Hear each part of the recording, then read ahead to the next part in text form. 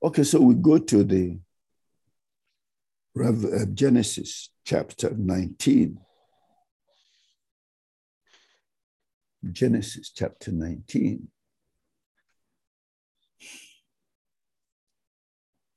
Verse 29 says, and it came to pass when God destroyed the cities of the plain that God remembered Abraham and sent Lot out of the midst of the overthrow when he overthrew the cities in which Lot had dwelt. That is one reason to witness to your family and friends, because you can never say which one of them will have a standing with God that you would benefit from. You never can say. And such things are not advertised. If a man has a standing with God, if a man's prayers are heard before God, it is not advertised. And so when you share your burdens and prayer needs with friends and family, it is a very good thing. The Apostle Paul, repeatedly, he sent mails to all his associates in all the churches. Pray for us, pray for us. The door of the gospel is open. There are many enemies. Pray for us. And part of the reason why you ask people to pray for you is that it's not always that you can pray for yourself. And it's always very, very encouraging when you learn that you're not alone. Okay, you're not alone. You're passing through something, and then later on, somebody who is associated with you and close to you in some way, they come up to say to you, at such and such a time, we had a revelation of this thing. And with 3 or 4 of us gathered together and prayed for you. That's awesome. In other words, you didn't tell them, but they got it independently. They got it independently.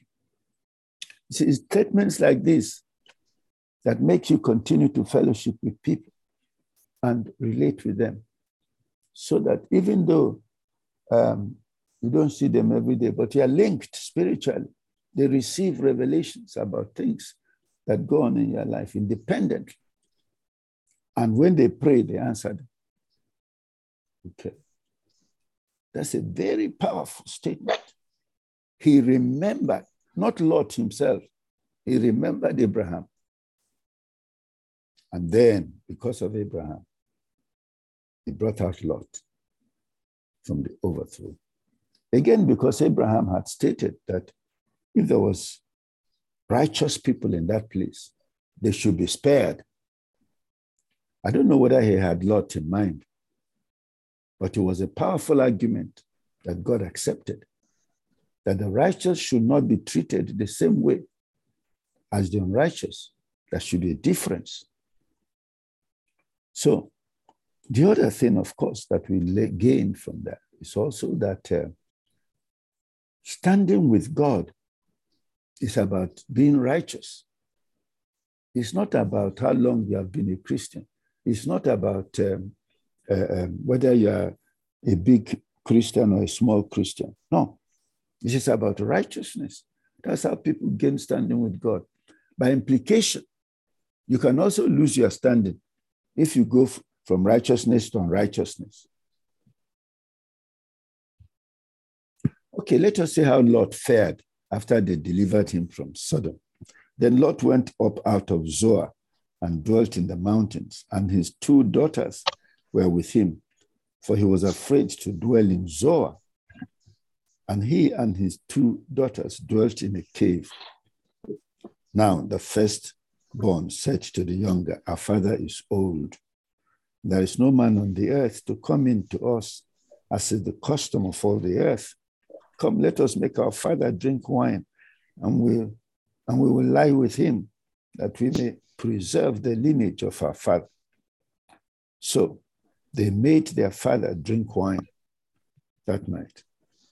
And the firstborn went in and lay with her father, and he did not know when she lay down or when she arose. It happened on the next day that the firstborn said to the younger, indeed, I lay with my father last night. Let us make him drink wine tonight also.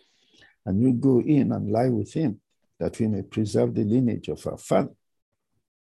Then they made their father drink wine that night also. And the younger arose and lay with him, and he did not know when she lay down or when she arose. Thus, both the daughters of Lot were with child by their father. The firstborn bore a son and called his name Moab. He is the father of the Moabites to this day. And the younger, she also bore a son and called his name Ben-Ami. He is the father of the people of Ammon to this day. Now we have something that is very serious here. Incest. This is incest. Rationalized incest. We find this recurrent thing in the Bible where people make a right analysis but make the wrong decision. Okay? It happened to Israel in 1 Samuel chapter 7, when they went to Samuel and said, your children are not walking in your ways. They are not walking in your ways. Okay? So we're tired. Make us a king to go before us. A right analysis. The children are not walking in your ways. Okay? They are not walking in your ways. So we cannot continue with them. Okay? So make us a king. So it is important. Or maybe it's chapter 8 then. Maybe second. You can leave it. I think it must be 8, not 7. So anyway, the daughters of Lot, they made the right analysis. We are living in the mountain, in a cave with our father. We are isolated. There's nowhere to find a husband in this place. Let our father be our husband. So his generation does not end on the earth. They made the right analysis. There is no husband, but they made the wrong decision. Because you see, this is why the Bible tells us that God can do all things. God can do all things. So when a man finds himself, or when a person finds himself or herself in a situation that is inconsistent with what God had ordained in nature, it is not to take matters into our hands and decide what the solution should be. That's where many go wrong. That is where many.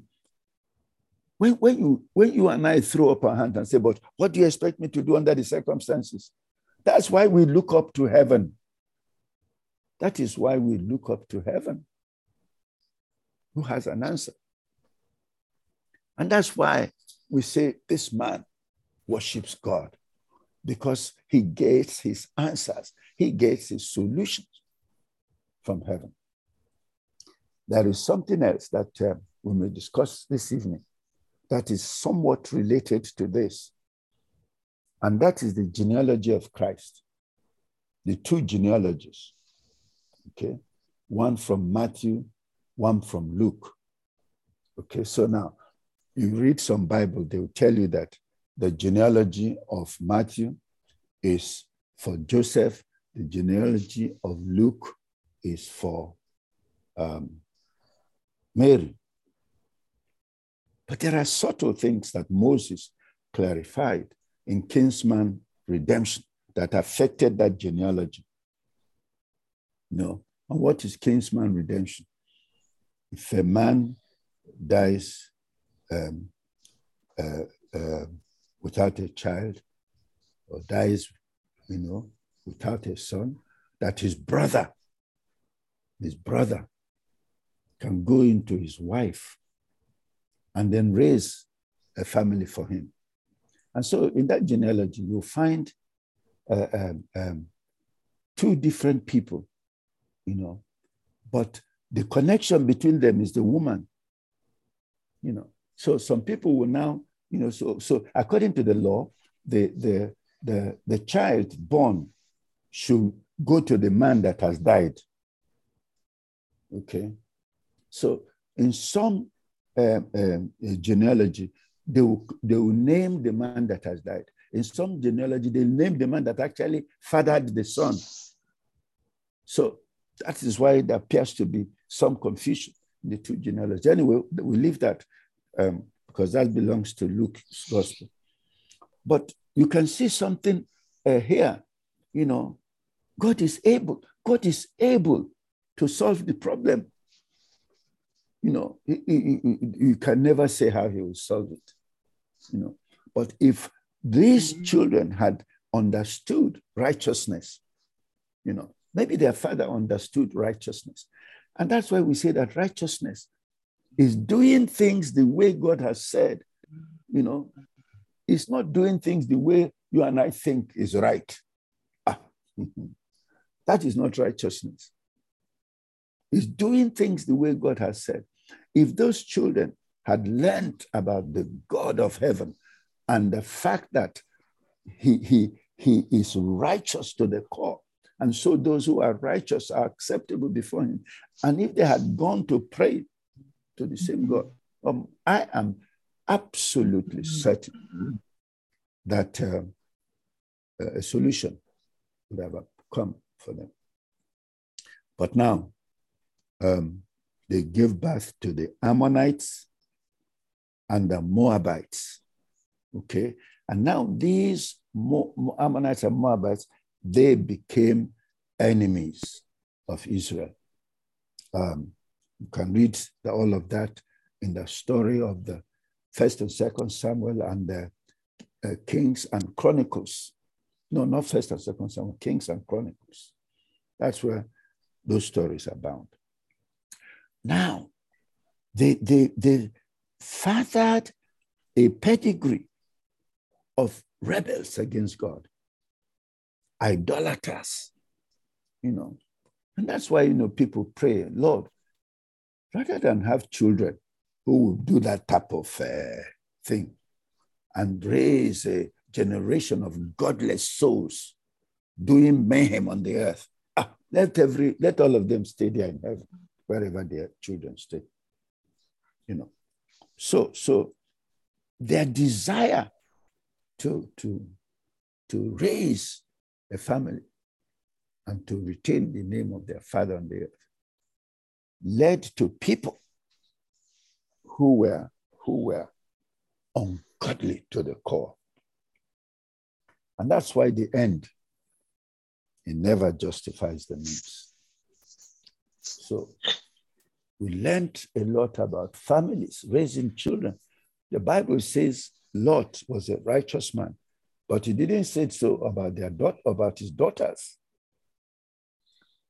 And that's also the challenge in asking for wisdom and grace to communicate the gospel to the immediate family in a way they will receive it as their own.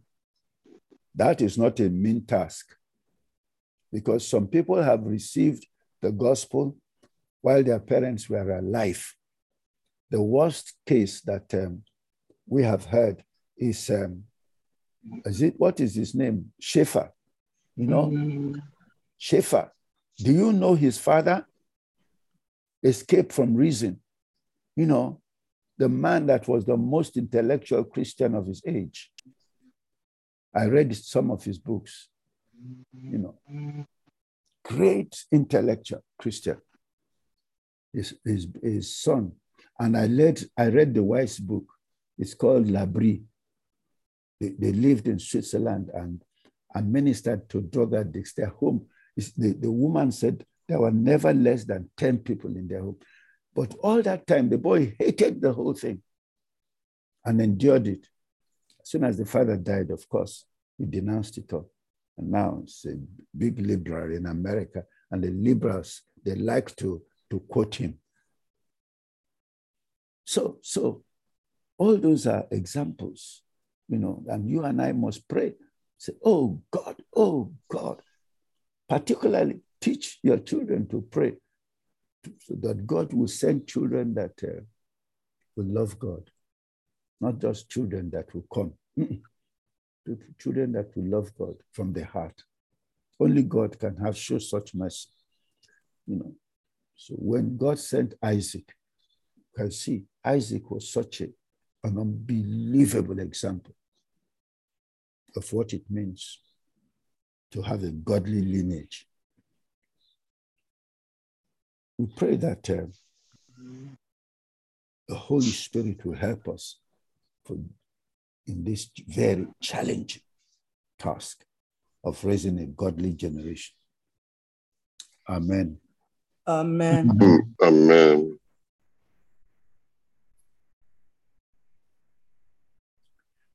Therefore, O Lord our God, we join the 4 living creatures, we join the 4 and 20 elders, join the angels and archangels to sing, Holy, holy, holy is the Lord God Almighty, who was and is to come. We bow our hearts in humble adoration with the 4 and 20 elders to say, you're worthy, O Lord, to receive glory and honor and power, for you created all things, and by your will and for your pleasure, we all exist and were created. Lord, we come to give you thanks and praise and worship, come to give you honor, adoration and majesty for who you are and for what you do every moment to sustain that universe and the entire creation, to sustain us here gathered by your mercy. Our Father of grace and glory, your will is our command as we worship your majesty and holiness, singing, holy, holy, holy is the Lord God Almighty, who was and is to come.